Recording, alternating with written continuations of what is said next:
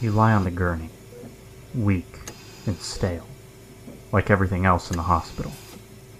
The horrid stench of medicine and sick patients contaminates the air, rushing through your nostrils as you breathe, ever so slightly. Your mouth froths as you run your tongue against your pair of dry, cracked lips. Even in doing this simple task, you are unsure of your success. Your body's so numb, so weak, that you can hardly feel a thing. You can't even tell what the temperature is.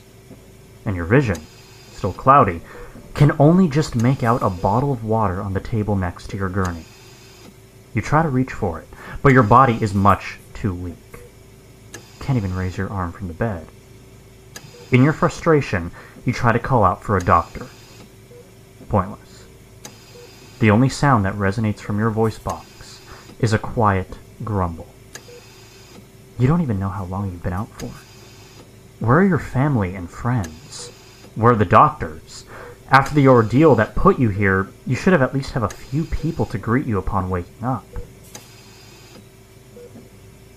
You can hear that sound from a room down the hall. Somebody is dead. The sound of that failing heartbeat monitor is something you know all too well. As a matter of fact, it's the last thing you remember before waking up. Oh, there it is again. But this time it's not from the same room. It's closer. Probably the room next to yours, but you don't know for sure. You can't help but feel a little paranoid at all of this. Perhaps even a small sense of dread. Maybe that beeping will be coming for you next.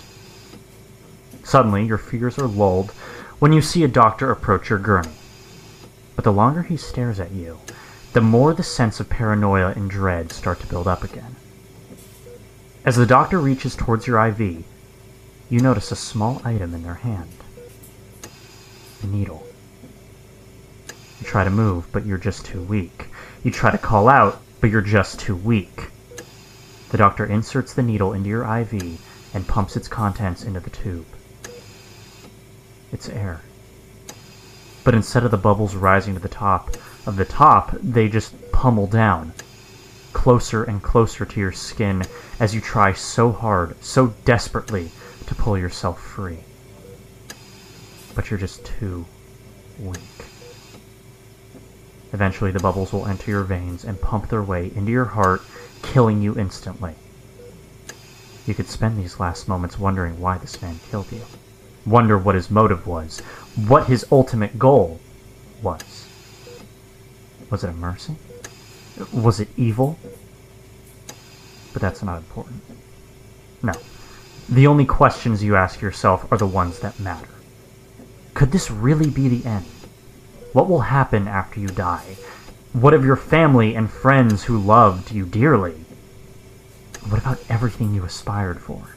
Everything else you wanted to do before this moment came for you? How about everything you'll never do, now that it has finally come? You don't have a lot of time to think before your senses fade away one last time. You feel the bubbles clench inside your heart, and absolutely everything you were and ever would have been fades into nothing.